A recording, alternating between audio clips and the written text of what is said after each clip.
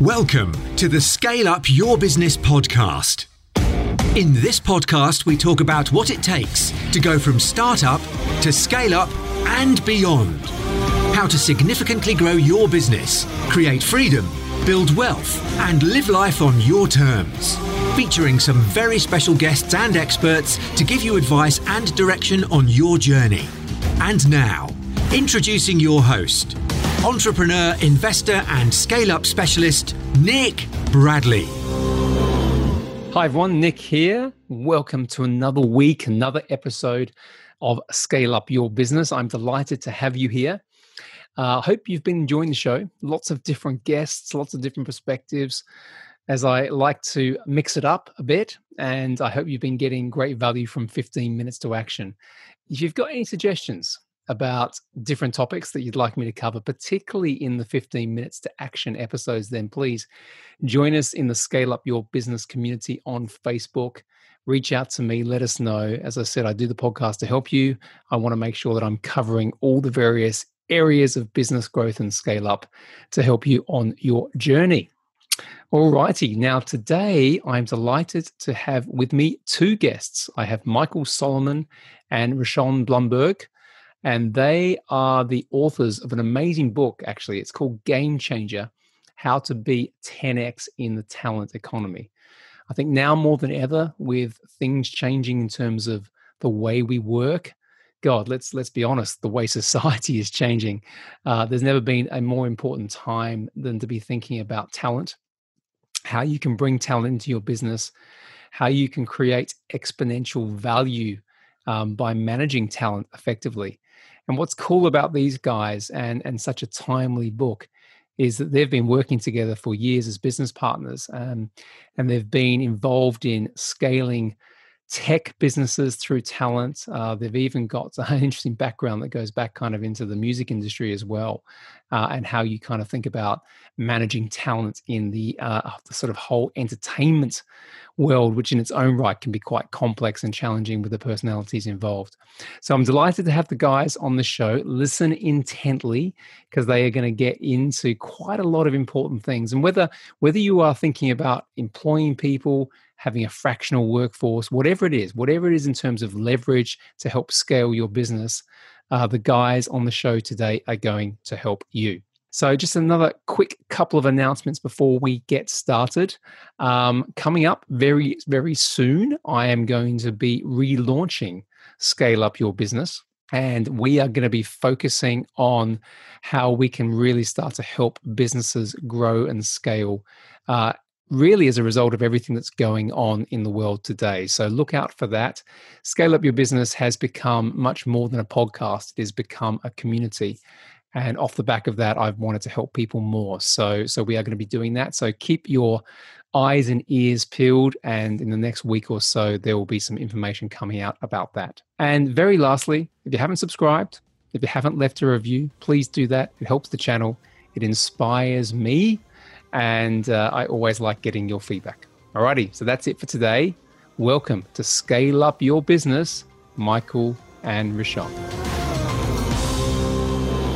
Hi everyone, Nick Bradley here. Welcome to Scale Up Your Business for another week.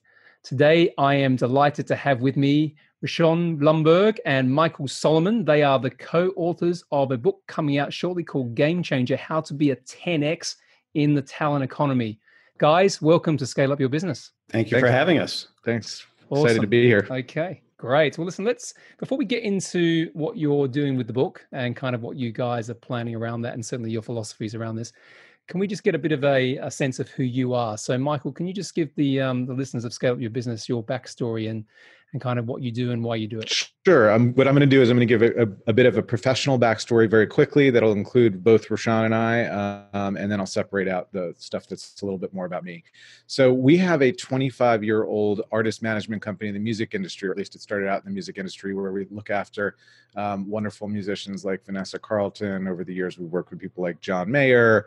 We've consulted with Bruce Springsteen, Citizen Cope, lots of great people. And as the music industry got disrupted pretty badly, we figured we needed to at least augment, if not find something else to do. And that led us to a momentary flash of inspiration, which is that the new rock stars are technology creators and wonder if they needed management. And we sort of had this experience that really yelled very loudly that they did need management and there was an opportunity here. So we ported that business model over to that industry, and we now have a talent agency for very high level freelance tech professionals, which is about 8 or 9 years old, called 10X Management. Most recently, we've created an offshoot of that called 10X Ascend, where we help people who are in the technology industry negotiate full-time job offers. So we help people on a transactional basis with their full-time job negotiation, and then we help them on a career basis with their freelance business practices, which includes negotiation and contracting and all of those things. So that's our professional background. Rashawn might add something to that when we get there. On the other side of things, we've got a nonprofit life where we have a Venn diagram that overlaps between the two of us on some of the things, but not all of the things. I co-founded an organization called Musicians on Call, which I'm quite proud of, working on a new organization called the We Are All Music Foundation. And then we have in between us the Kristen Ann Carr Fund, which raises money for sarcoma research, treatment, and cure. I live in Montclair, New Jersey. I have 2 teenagers and a wonderful wife, and life is good, even though we're in the midst of a lot of upheaval on a lot of levels. So Rashawn, why don't you jump in and add anything I've left off? Yeah, well, you're a busy guy, Michael, and you know what? You're in good company because everyone who comes on the show seems to be doing multiple projects and managing families and dealing with our current environment. So welcome. My father's most quotable line that I use, I think, is when you want something done, you go to the busiest person in the room.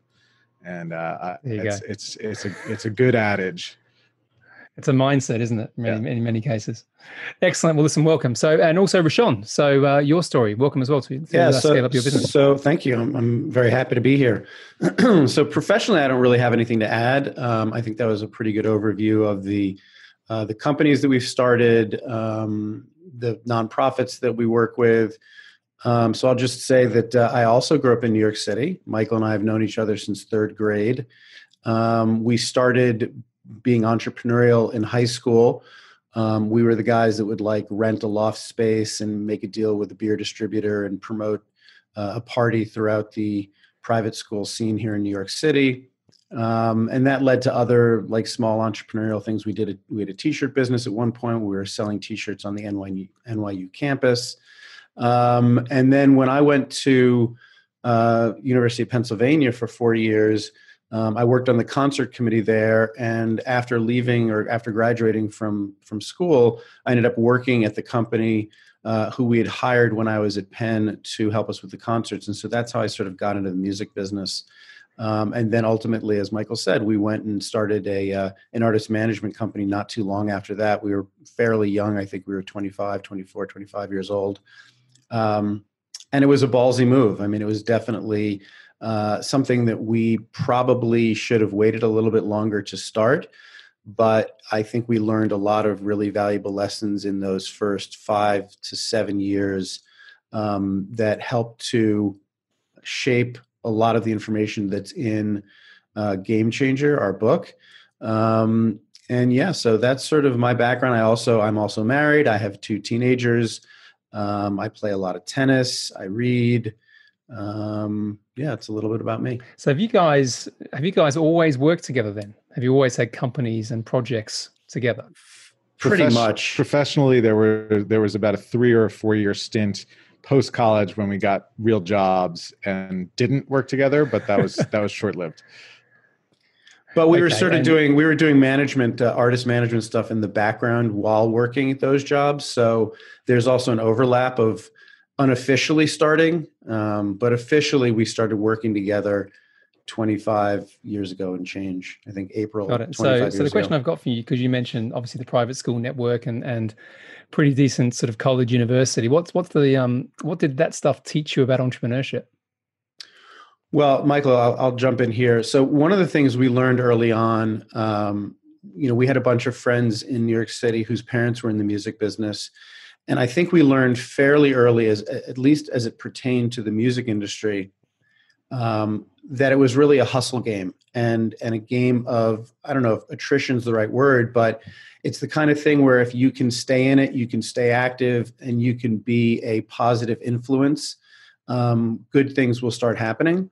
And I think that that's true probably of most businesses. If you are gritty and you can stay in it and you can keep doing the right things, making the right kinds of decisions, I think eventually things will really start leaning in your favor. It's that old saying that luck is the cross-section of opportunity and preparedness. And I think that that is so key for entrepreneurs, is putting the work in, being prepared to take advantage of those opportunities when they arise. And I think that's something that we learned very early on.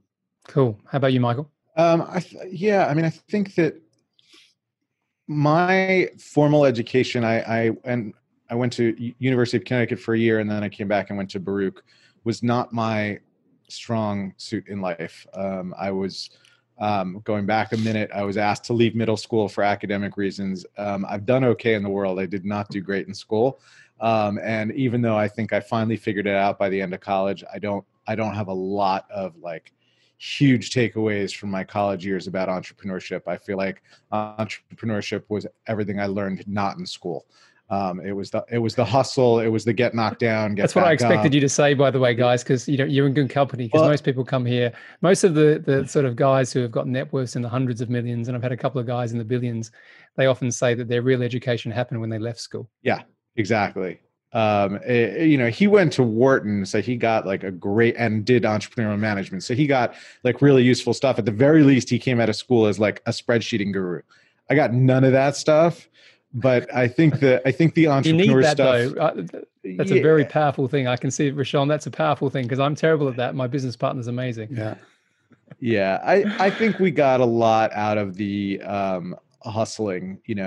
There's the whole, what's that expression? Life happens while you're making plans, that whole thing. Yeah. The learning happens while we were trying to figure out how to do things. And if I'm honest, I still love sort of getting myself in over my head and then figuring out how to do it. Building the plane on the way down, if you know what I mean.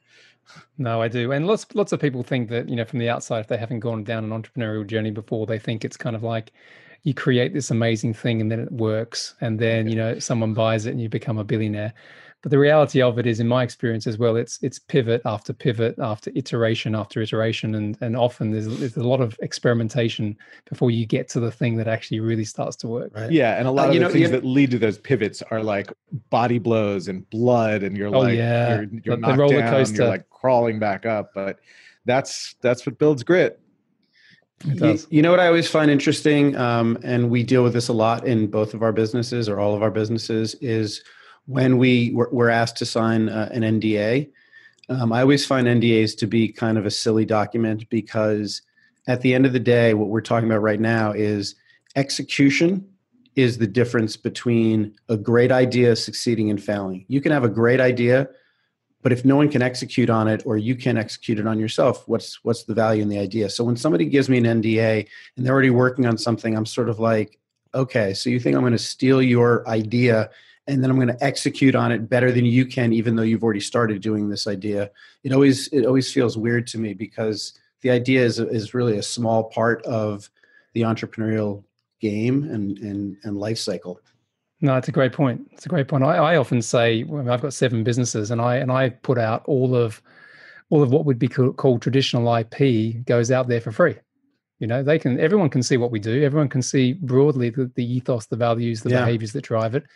But as you said, the art's in the execution. That's where the magic happens. When the rubber hits the road, to use an old saying. Yeah, definitely. That's an expression Rashawn uses a lot, actually. There you go. Good. It's a great expression. Didn't somebody name an album after that from one? No, we put together a tour in the mid 2000s with a few bands called the Rubber Meets the Road Tour. Okay, well there you go. And I could ask you like lots of questions about Bruce Springsteen, but I won't, because it will divert the whole reason for the podcast today. All right. Well, but I do have a question about music. Why did you decide back then that was where you wanted to play, on the premise also that it's a hugely competitive industry anyway, and to break into its heart? So what was the thinking around that, and how did you do it? We might both have to answer this question. I think we might have different answers. So I definitely, well, first of all, I was dating a woman whose mother co-managed Bruce Springsteen, and that was sort of a very obvious entry point into this industry. And we knew other people in the industry, but I think that a lot of it was sort of, I was young and this was a lifestyle business that fit with the lifestyle that I liked and I wanted, and the glamour and all of the trappings around it. Plus, and we'd get into this extensively in Game Changer, the first thing that we saw up close in the music industry was Bruce Springsteen's relationship with his management, which no one told us, no one whispered in our ears, by the way, you're looking at the unicorn that you're never going to see again. This doesn't really exist normally. We just thought, oh, this is what a great artist-manager relationship looks like. Let's go get this, not realizing we were spending the rest of our lives chasing the Holy Grail.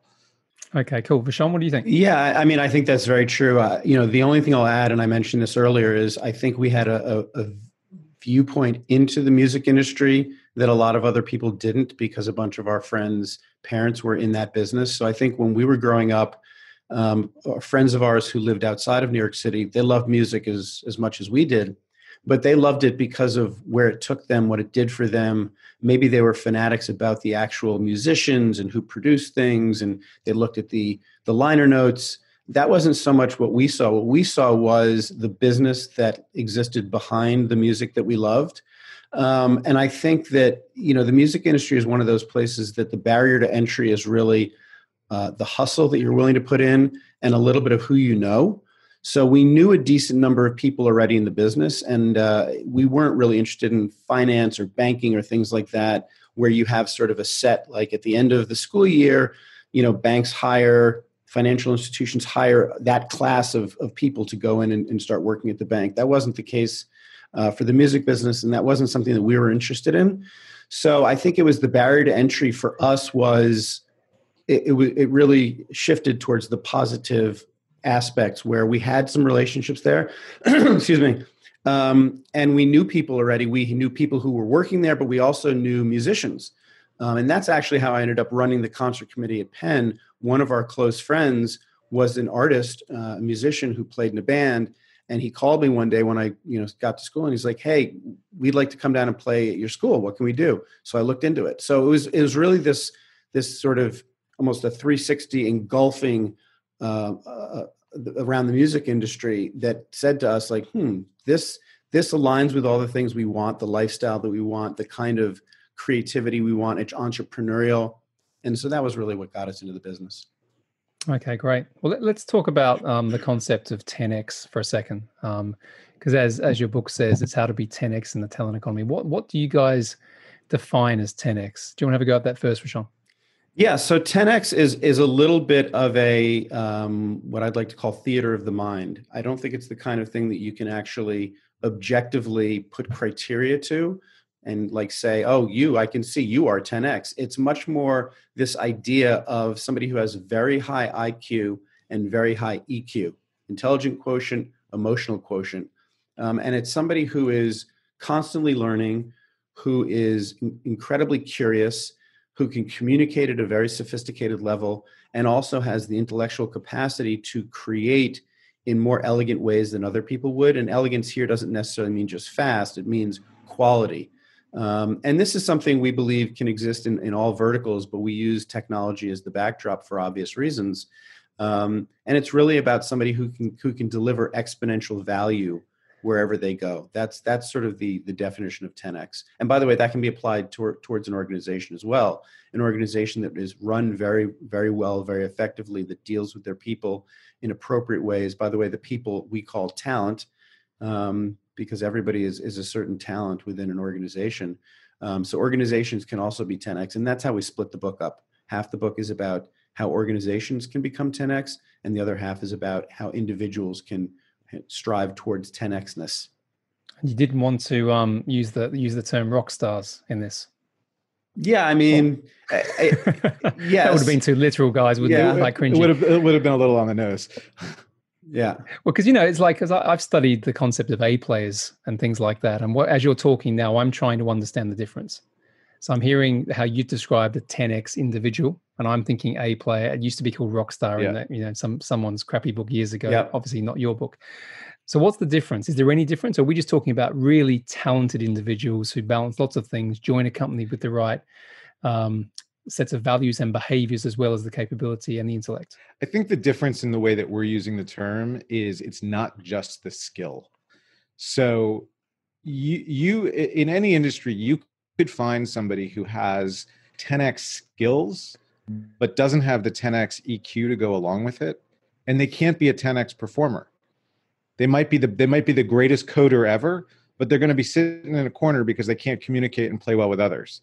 And for our definition of 10x, you really have to be able to do both, because in order to provide the 10x value, you have to be able to play well with others. There's very few examples of an individual contributor who just by themselves, independent of communication, changes something for a company. But there's lots of examples when somebody is in the version of the way we use the word, a 10xer, and completely changes the dynamic of a company.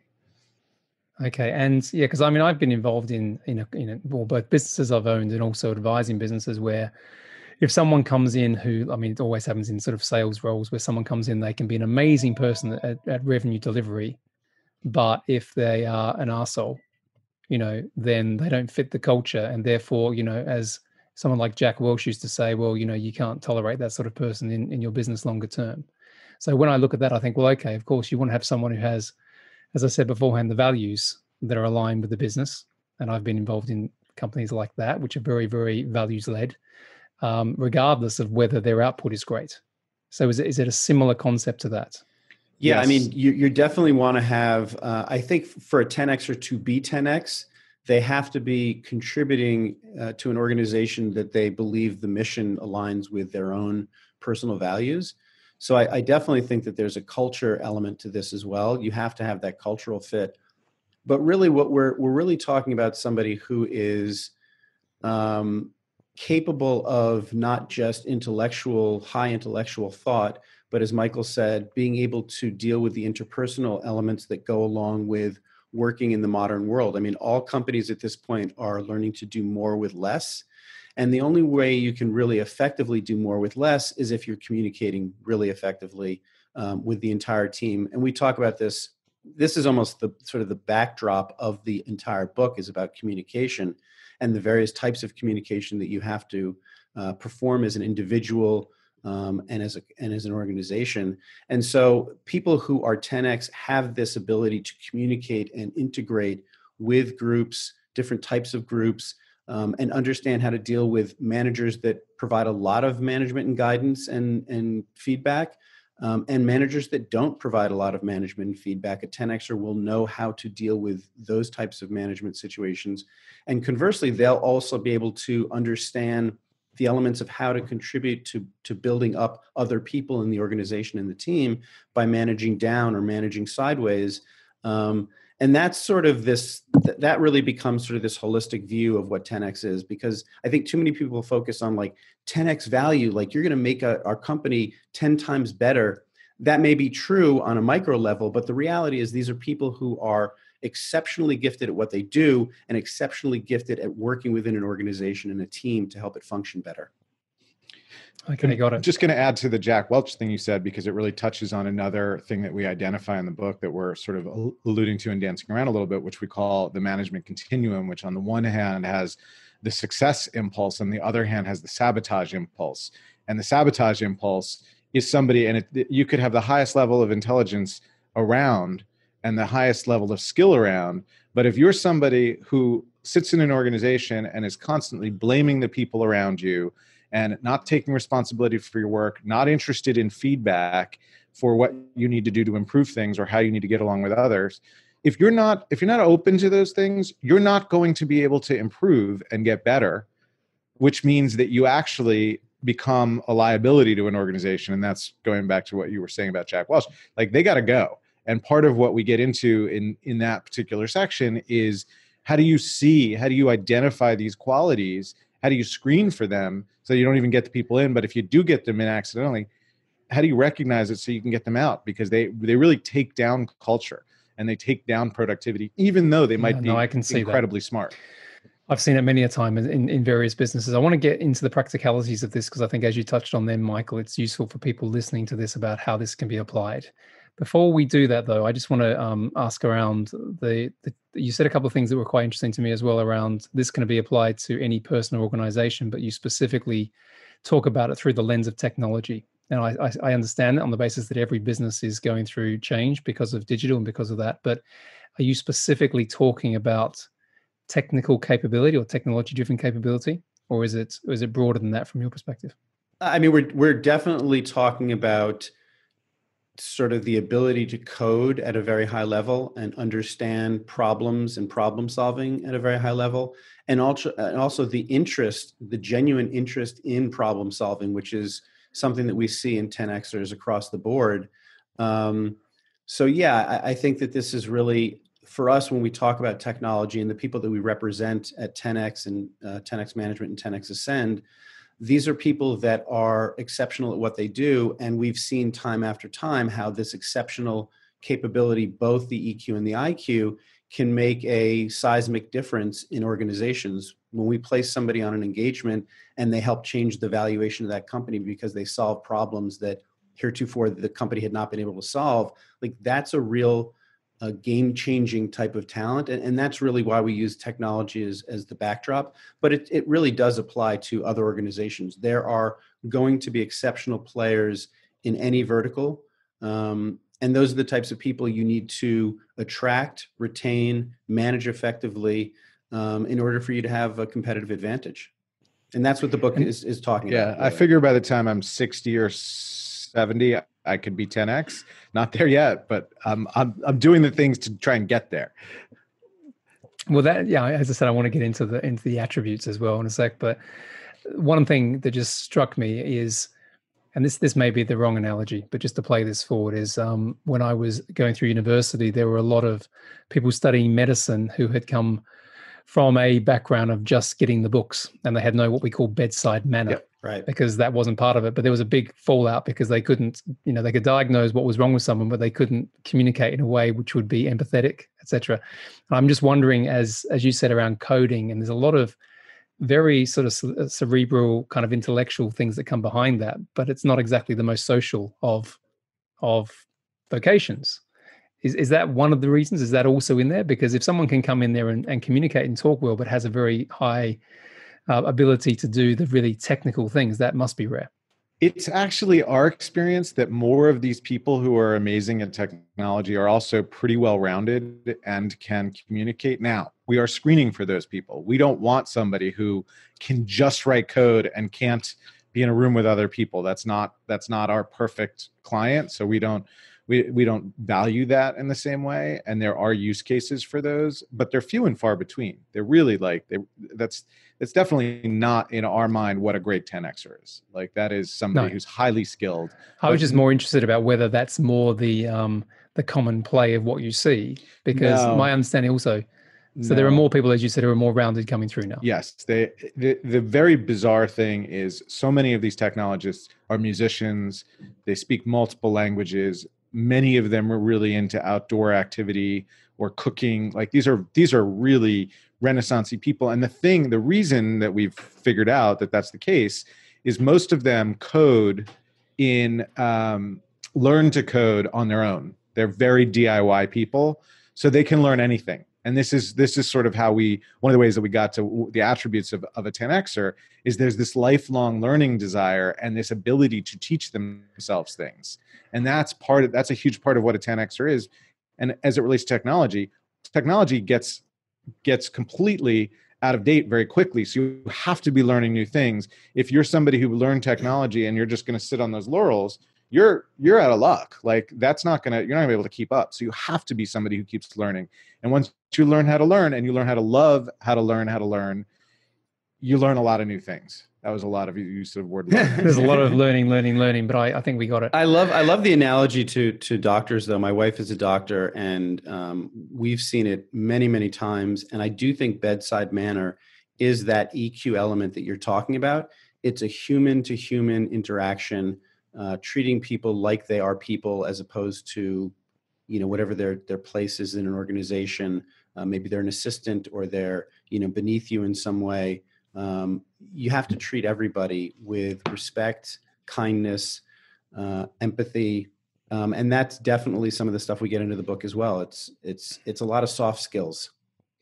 Great. Let's get into a bit more of the practicality now, I think. So if someone's listening to this and they might have an 8-figure business and they have ambitions of selling that in hundreds of millions to private equity, a lot of the listeners are in that space and they're thinking, actually, how do I assess where I am now on this? Because actually that sounds interesting, but I want to get a bit of an audit, or I want to have an understanding of whether I'm moving in the right direction to have more of these type of individuals in my business. Where do they start? Well, conveniently, we made a little quiz, which is on the book site. Thank you for leading us right to that. The website It wasn't even rehearsed. Yeah, How's no, that? it wasn't. The website is gamechangerthebook.com. And there is a quiz there, and you can take it both for your institution, for your organization, or for yourself as an individual. So I think that's a great place to start. And you're going to learn just from doing the questions, the kinds of things you need to be thinking about. And then the most important thing that I think leaders can do is create a culture in an organization that's attractive to 10Xers. And it's the whole premise of the book, or at least the first half of the book, is about how to do this. These are people who want to care about what they're working on. So if you want them to make widgets and the widgets don't matter at all, and you can't convince them that the widgets are an important thing in their life and why they should care about them, you're not going to get their best work. If you create an environment where they can't get feedback or they can't keep learning and there's no opportunity for continuing education and growth, you're not going to get a 10Xer, or if you do, they're not going to stay very long because they're going to go somewhere else. And if you have a culture where it's sort of top down, worker last, you're a cog in the machine, have that on my desk at 3:30. I don't care what's going on in your life at home with COVID, with the world. You're not going to succeed very well with 10Xers. And frankly, you're not going to succeed very well with millennials and Gen Z either, because they all want to be treated like people and like they have an important role to play, whether it's a giant role or a medium role. They don't want to be treated like a cog in a machine. And if your employees are feeling like that, you're not creating an environment where 10Xers are going to be drawn. Yeah, well, you're not creating a high-value business either. No. Certainly one that's sustainable. I mean, as you guys know, most of my background was selling businesses into private equity, and there's a lens that they look through, which I have a model around as well. But you brought up a point I was going to ask as well around the generational slant that goes into this. Is there any? I'm 45, so I've kind of gone through it. What generation am I? I always get confused. You're Gen X. You're probably the bottom of Gen X. Gen X. So how has that changed now that when you look at this? Because I see that with some of the younger people coming through, there is different expectations of what their careers are like, the place of work is like, versus certainly what I experienced. And so I'd like to understand that as well in terms of how you've done this. I do think they're more purpose-driven. Millennials and Gen Z are very interested in the values of a business. And we certainly, we don't go into great detail about values in the book, but we're a big proponent of a company determining what their values are as an organization and making those values public, if only to their employees. And then culture is important to them as well. They want to be part of something that is interesting, fun, that the team is all galvanized towards, working on. And there's a lot that's come out of Silicon Valley, which really predates millennials and Gen Xers and Gen Z. But those concepts are now the concepts that are most aligned, I think, with millennials and Gen Z, which is a lot of failing fast, a lot of communication, a lot of understanding and iteration, and also being mission driven, purpose driven, doing something that hopefully makes a difference in the world. And I think a lot of the disruption you see in Silicon Valley is based out of this idea of like, can this be done better? Can we do this better? That idea, I think, is very aligned with Gen Z and millennials. Oh, what do you think, Michael? I completely agree. They don't want to accept the status quo. And by the way, I think that this is true of younger generations throughout time. They go through their adolescent years. They have a lot of hormones and energy, and they want to change the world and make it better. They see the problems. They're rebelling against the generations that came before them and feeling angry that they were left with a planet that's got so many problems, and they want to go fix it. So I think if you start from that that place. That's not new per se, but this generation seems to be hanging on to it longer. And part of that is technology. You don't need to own a house. You don't need to own a car. You don't need to own music. You can rent everything. So your lifestyle is sort of comes from a different place. And that leaves a little bit more room to sort of say, what do I want? Like, I don't have to fight to live in a certain way, because that's a little bit more attainable. So what do I want? What's more meaningful to me? And then they get down to these sort of more value-driven things. And there's a pretty big discrepancy between big companies and living these values. And that's a big part of what this generation is trying to figure out how to bridge. Is like, we want to work on things that we care about, and we also want to, be part of companies. I mean, it's quite a big shift. I mean, I'm thinking there's a piece of work by Carl Jung that was done called Brand Archetypes, which you might have seen. And it's quite old now because he was a psychiatrist really in the late 1800s, but he used to talk about matching. And the matching was around 12 archetypes around if your brand can have similar values to the audience that you're trying to appeal to, there's a magnetic play here, which is quite powerful. So if you look at someone like Rolex positions themselves around the archetype of the ruler. Disney positions themselves around the archetype of the magician, and all they're doing is as I said, values matching. It seems to me that there's something interesting here that, if particularly that as you're describing these people, they are very purpose and values led, or they certainly have a good sense of that. If a company can't express a match, this is who we are, this is what we're trying to achieve, this is our place in the world, this is the purpose. If that's not clearly communicated, it must be very difficult to attract these individuals into an organization. Yeah. And even if you can attract them, you can't retain them. Right. I was going to say, I think you can attract them because, there's the dollars and cents side of attraction, but I do think it's harder to retain them if a company doesn't really understand their identity, what they stand for, who they are, what they represent, how they want their organization internally to be run. I think the external value isn't as great. People don't get connected to what the purpose is of the business, and so they likely won't stay as long. I think Michael's spot on. You can hire them, but you can't retain them. And if I can boil this down to one more level of practicality, which is, I think, part of what you're hoping we can get to for the listeners. So most companies go into the job hiring process, creating a job description. And then when it comes time to working out what the package looks like for that person, they generally ask one or two questions like, what's your salary requirement? And they used to ask, what are you currently making? They don't do that so much anymore because the law changed. And then they make an offer based on that. When we start helping somebody negotiate a full-time job offer, we start by having them fill out something called a lifestyle calculator, which is available on the 10X Ascend site. But that aside, it has 24 attributes of what goes into a job package. And the candidate has 100 points to weight them. So they're really telling us and telling themselves, what's important to me? Working remotely, is that important to me? This used to be much more of a conversation than it is right now. But yeah, indeed. How much vacation time do I get? What do you give me for continuing education? Whatever. There's 24 of these things. And by asking the question before the negotiation begins, you can actually tailor a package and an offer to what somebody cares about, rather than just assuming that the 27-year-old who's single wants the same thing as the 35-year-old who has 3 kids and a spouse at home. Like, those people don't want the same offer, but if they're going for the same job, they're getting the same offer. And that's a mistake that companies are making. And it goes right over into their ability to bring on freelancers, because they have antiquated And how widespread policies. is this, Michael? Because I, again, as I said, I have the visibility of lots of different businesses in what I do.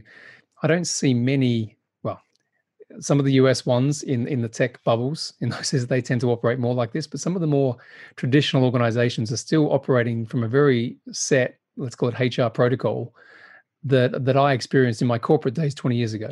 To date, we've only seen... that's why we wrote the book. That's exactly why we wrote the book, because there is this divide between companies that are sort of on the forefront already practicing a lot of this, and most companies and governments, for that matter, that just are in that standard deviation of companies that have not really gotten the message yet. And that's the whole purpose of the book, is to really talk about the future in the knowledge economy, where you're doing more with less. If you want to compete, these are things you need to adopt as an organization.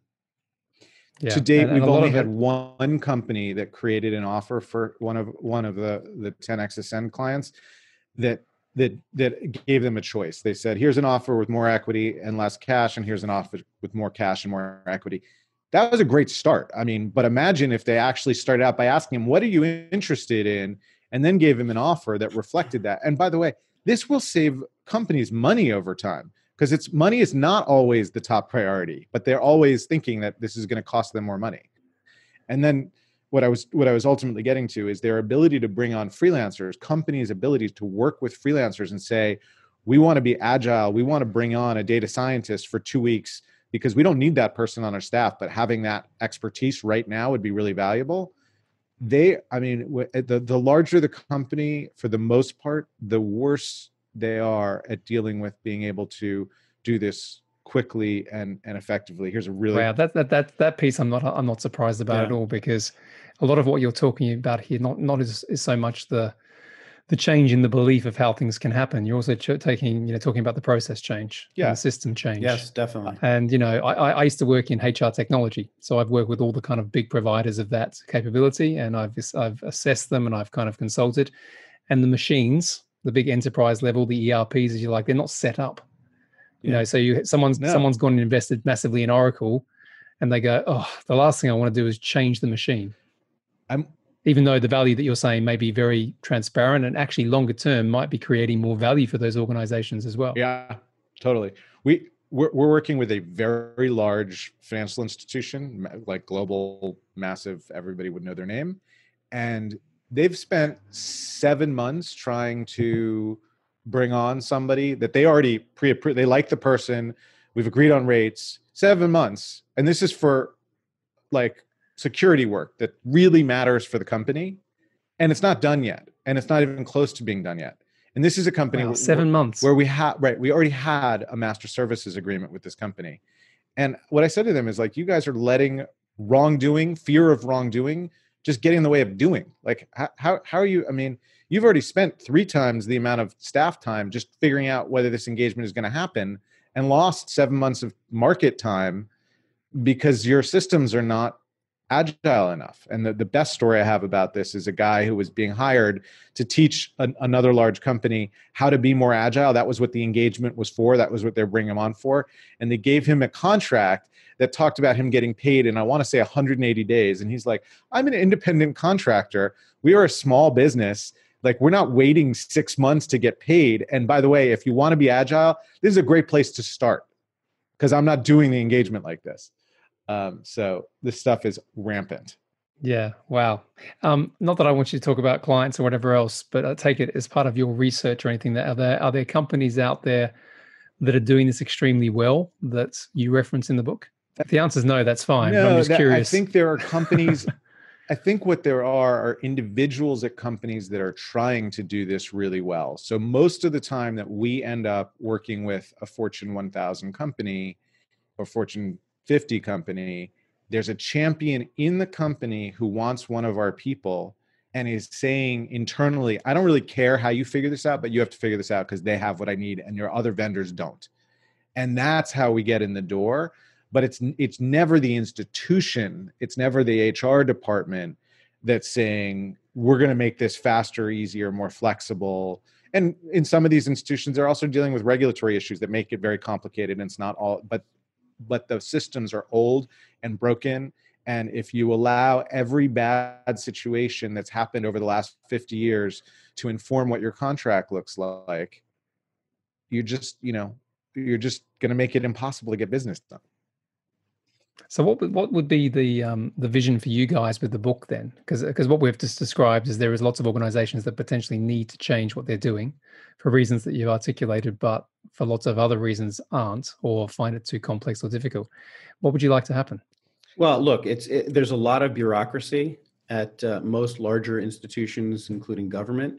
And there is a need for bureaucracy, but if bureaucracy gets in the way of progress and gets in the way of competitive advantage for an organization, that's really detrimental. And this book is essentially talking about how to try and streamline bureaucracy so that you can ensure that you're putting forth the right message to lure in the right kinds of people, and then that you're bringing them into the organization properly and you're managing them properly. So the hope for us with the book is that this will help that, probably 75% of the marketplace globally to get a better understanding what the future of the talent economy really requires of a company. Because as we've been talking about for the last 15, 20 minutes, excuse me, there are so many organizations that are just behind the curve on this. And that's really, it's for us, it's an educational tool, and it is mirroring the experiences that we've had over the last almost decade dealing with this wide array of different types of organizations. And the ones that are flexible and don't let the bureaucracy get in the way of progress are the ones that are more agile, more effective, and tend to be market leaders in their vertical. And there's really no reason that the ideas in the book could not be adopted globally. These are not like super complex, erudite concepts that people can't wrap their head around. They're very simple. They make sense. It's really about a people-centric management policy as opposed to a CYA management policy, a cover your ass management policy, as Michael was talking about before. You have to realize that you're doing more with less, and the people that are doing that more need to be treated and this is freelancer or full-time worker, they need to be treated in a much more humanistic kind of way. And I think we spent about 3 or 4 pages with a grid of what companies should do when hiring a W-2 full-time employee versus what companies should do if they're hiring a freelancer. And we go through like what they should or should not be doing. And it's a pretty extensive list of specific things that companies should be thinking about, either changing or identifying whether they're already doing those things. So the book is a little bit big think. It's a little bit history of how we got where we are. It's a little bit forward thinking, and it's a little bit prescriptive. So, hopefully companies will look at this and make some changes based on the ideas and the recommendations in the book. Yeah, I like the balance of what you said as well about because I see the world of kind of permanent employment and freelance transitioning massively. In fact, the clients that I advise, which are, as I said, in startup scale up, so they're normally past startup, but they're in that kind of journey of now having to build teams. I see many mistakes made where they bring in the $200,000 a year salesperson from the big company and then expect that person to weave magic into this thing. Right. And then 6 months later, that person hasn't sold one thing.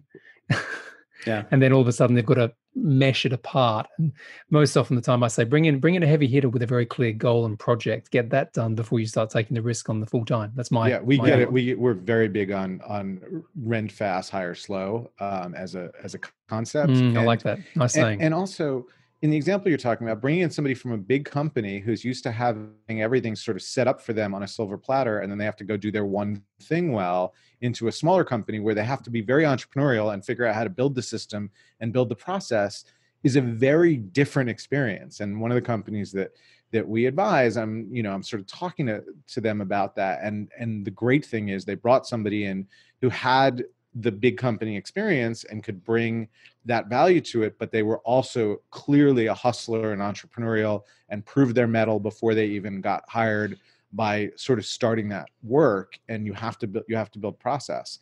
The other thing I want to add to what Roshan said, because I think he did a great job of explaining like why and the how to do it.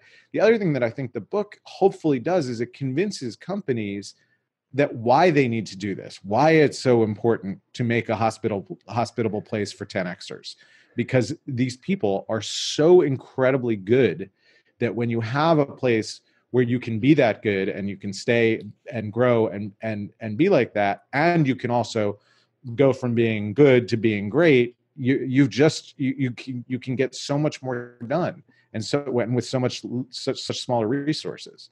So I think that's a huge part of the why do you want to do this? Why do you care? Why should you care? And hopefully we conveyed that. Great. Okay. Well, what I want to do to finish off with today is just get a little bit more practical again, if we can. Just a scenario, because I think we've talked around the concepts, we've talked around the various parts, we've defined what 10X means from your side. But if I'm listening to this, let's say I am that person in the organization, a reasonably large organization that's going, you know what? I want to make change happen, but I'm a bit of a lone voice. I do have enough authority to be able to start. What's the sequence? So where do I start? I realize things have to change. They might have got your book or you've come in. What do you advise? I love the question, and I'm going to kind of turn it back around because I think it's something you're going to relate to, given how much you focus on scaling up, is what's the smallest experiment you can run to see if you can make this effective and to see if you can get some data to show why this is going to be good. And that requires getting away from the how we did it before. Let's put that out of our mind. Like, I don't ever want to hear an excuse of, well, we've never done it that way before. Like, that's not how we've done it. Like, that's a perfect reason. And as an entrepreneur, I know you appreciate this, of like, I do. to try it, doing it differently. So those two mindsets, I think, can be incredibly important. And then to get much more into the practicality, it's looking at who are you going to be speaking to? What do they want? How do you communicate what you have and how it actually connects with what they want? So we could talk about a small scale startup that's giving equity as part of the compensation. How many times have you seen a founder or a startup CEO offer equity without ever explaining, why does this have value? Why is this better than the next company's equity? Oh, we're not giving you options. We're giving you actual equity. Or we're giving you options, but we're giving you a long period to exercise it. Explaining these things, selling your attributes. These are our core values. Does this align with you? Like, does this look like a place you want to work? There's so many ways to help communicate that you're a person who has desires and we're a company and we're trying to figure out if these things match with each other. And we actually care about whether we can match successfully with what you need to be able to survive and thrive. Okay, I love that answer. And I've got some thoughts on it, but I want to hand over just to Rashawn for a second for his view on that. Yeah, I mean, I think that all those things are accurate. I think that there is a process flow for this, which is first identifying what the values are of the company, what the goals are, how people treat each other, what you want to present into the world. Once a company truly understands that, then I think you start right at the hiring process, which we talk about in the book, and we mentioned the lifestyle calculator. The hiring process is your first entry point to get to know who this person is that's going to work for your company. And I don't think that HR does an effective job of really understanding what the goals and aspirations and the lifestyle in general of the individual is. So I think it starts with understanding that the lifestyle calculator is a great point of entry. Because once you understand more about the candidate at that stage, you can introduce them more effectively into whatever team that they're going to be working within. And then it goes into how managers deal with teams, how managers above those managers deal with them. It's about a lot of buy-in. We talk about OKRs and SMART goals in the book. These are different ways for teams to get alignment without micromanaging. That's another thing about 10Xers. Like, if you're hiring somebody who's amazing at what they do, and Steve Jobs said this, we hire brilliant people not so we can tell them what to do, so they can tell us what to do. So there's this idea of, don't micromanage, but manage in a way that people have buy-in, they understand what their role is, and there are different checkpoints along the way. They're time-bound engagements, and you can sort of base your success and failure off of those goals that you set as a team. And then the book talks about sort of this, again, we spoke right about the management continuum. Once you understand who the employee is better, starting with the HR process, and starting with managers, getting to know who these people are on a much more personal level, then you start weeding out for sabotage and success. Because when you truly know somebody, when you know who an employee is, you can very easily identify the sabotage elements. And then it's really about how you manage them, what managers need to do in order to effectively manage, high performing individuals. So the book really goes into a lot of these steps. But it really has to do with a people-centric methodology that starts with your values and then goes through understanding who the individuals are that work for your organization. And that's why we refer to them all as talent, because they are all talent. They're not just employees. They are the talent that makes the machine that you are building run. They're humans, aren't they? One of my good friends who's a HR specialist, she's famous for saying putting the human back into HR. Yes, yeah. Exactly. I think that's a great. She gets told off for saying that. Her name is Lisa Hager. I'll give her a call out on this show because she'll love the fact I referenced it. But she puts stuff on LinkedIn all the time, and people just kind of slam her because she's challenging the profession, in a way which is right, but is, that whole idea of putting her head above the parapet.